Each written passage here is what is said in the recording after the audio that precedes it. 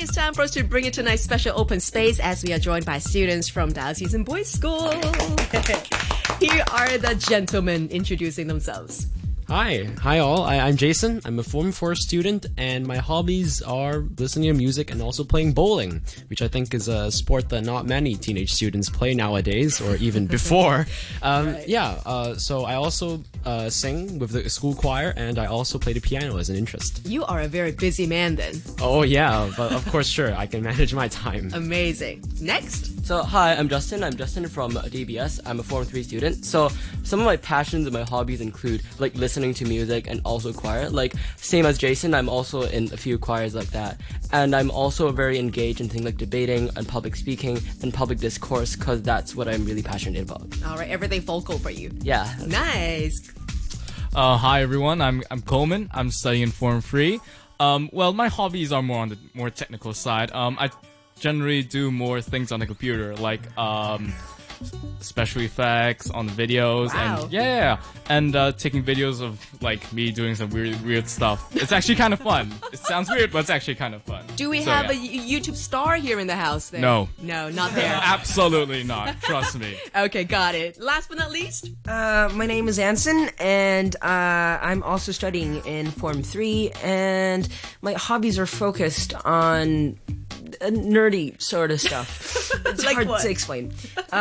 Basically, I really enjoy watching TV shows and films, and what I do specifically love way more than that is watching reviews online about the said film and TV shows. Right. They do contain some fun insights on how things go on Nice. and the chemistry.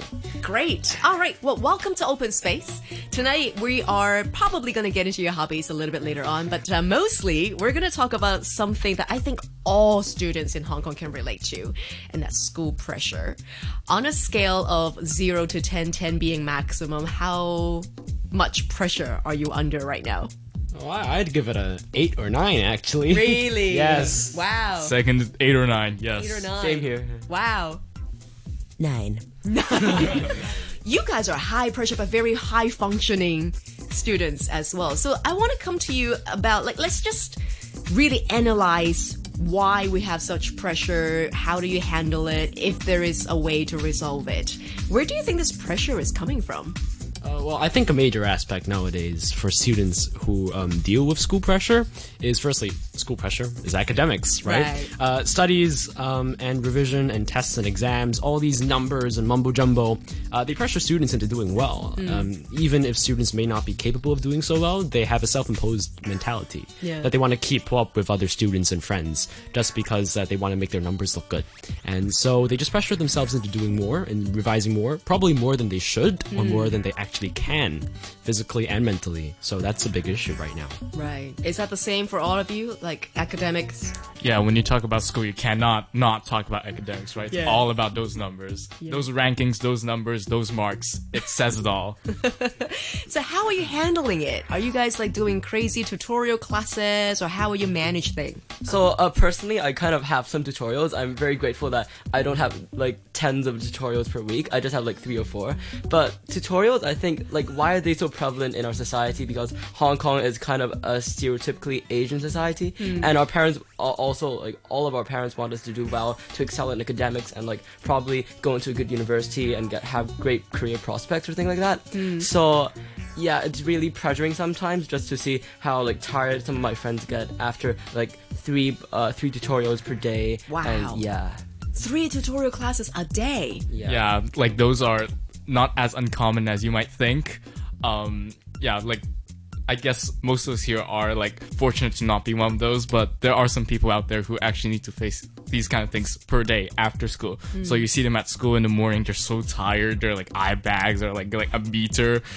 It's crazy. They can't focus in class, and yeah, it's horrendous. I mean, I can just imagine this not being a great cycle. I mean, you so intensively go into all the tutorial classes and then no time to rest, no time to relax, no time to do anything else. Plus, you still have homework to handle. Yeah, true. Well, I like how Justin said 3 to 4 tutorial classes per day is actually quite manageable. Because for me, it'd be nerve-wracking for me. Instant mind blowing. Wow. So how about Anson? What do you think? Is it really all about the academics? I mean, most of the time it is focused on the academics, and people do try to find ways of aiding themselves in this aspect. But the thing is, what most people forget to do is that they forget to relax at the end of every day so that they can help themselves. Because, yes, academic pressure is necessary, no matter how much we don't like it. Exams. But the thing about it is that, yeah, it's necessary, and in order to cope with it, we need to take tutorials to make ourselves better. Now, what we need to do, again, as I said earlier, is that we need to relax, to find ways to help ourselves grow in different ways. And I think most people in Hong Kong really, really need to do that, and they can't figure out a balance between the two, between relaxing and bettering themselves academically speaking. Right. Well, I think one person that we should definitely hear out from is Jason. I mean, you've got all of these crazy school pressure coming in, and you still manage to be in 3 choirs? Oh yeah. I don't know if you guys have ever heard of Madrigal. It's a small group of 12 people. Where there's 6 boys and 6 girls. Well, it's kind of a mini choir. Right. And as well as the other 2 normal choirs, one's mixed and one's like single gender. Because we're in a boys' school. So they take a lot of time. Each rehearsal, there are rehearsals during lunchtime, and there are also rehearsals after school. So they do take up a lot of time. Personally, I find it quite rewarding as an experience to sing and to have a sense of belonging with my fellow choristers. Right. But it's also actually quite demanding. And if you add in choir and choral with other factors such as bowling, and actually I'm a public speaker too, like with Justin and Coleman. Wow. Yes, public speaking and bowling. If you add that all into the equation, it just the result is busy. Yeah. That's one word to explain it. So as a chorister, I'd actually like to kind of elaborate on that. So basically, there are actually lots of choirs in DBS, and there are like lots of people in those choirs. So in order to actually kind of weed the people who actually don't know their stuff, there are actually these things called like Jack Chow, or like basically mini trials for them, for students to go through before like the Hong Kong schools music festivals or things like that. So it's like a battle? Yeah, it's kind of like a To trial. elaborate on that, it's not exactly a battle. You will stand in front of everybody and in front of the teacher and the And older boys. sing. And sing, yes, and sing, and sing. If you mess up, And you probably are gonna voice mess up crack. in front of everybody. As in, the pressure there is tangible. And it's a solo It's a piece. solo thing. It's actually technically an entire choir thing. But Right. in a Dectel, what you do is that you're the only guy there. Got as it. in, you're soloing. Yeah, it might not be a battle, but it might as well be one. Oh my gosh, it's like you guys are going on The Voice. Yes, exactly. Well, a reason for having this, it's to show that you actually play a part in the choir. Right. You know, some people are really lazy and they just like pretend to sing, and let the others Those carry free them. riders. Yes, those free And just, like, riders. get their name on the report card. Like, Yeah, oh, so intermediate it's a good way choir. to like show that they actually have Sure. support for the choir. Right. And so, yeah, it's kind of pressure, but if you do get in through the auditions, so-called auditions, and represent your school for the competition, it's very rewarding. But Yeah. like for the weeks leading up to the rehearsal, to the performance, Really, really, Exactly. really. and in the end, you feel like a greater individual responsibility. At the end, like you feel it's the last stretch of the road before the competition, and you feel that you can do a lot much better. And it's completely different from when you just start in September, joining the choir Yeah. and having a newly refreshed sense of work after you come from the summer holidays. That's awesome. It sounds really intense, but also it sounds really rewarding. Yes. Like Yeah, it sounds high risk, high reward. totally. Are you all in the choirs? Yes. Aha. Can you sing us something?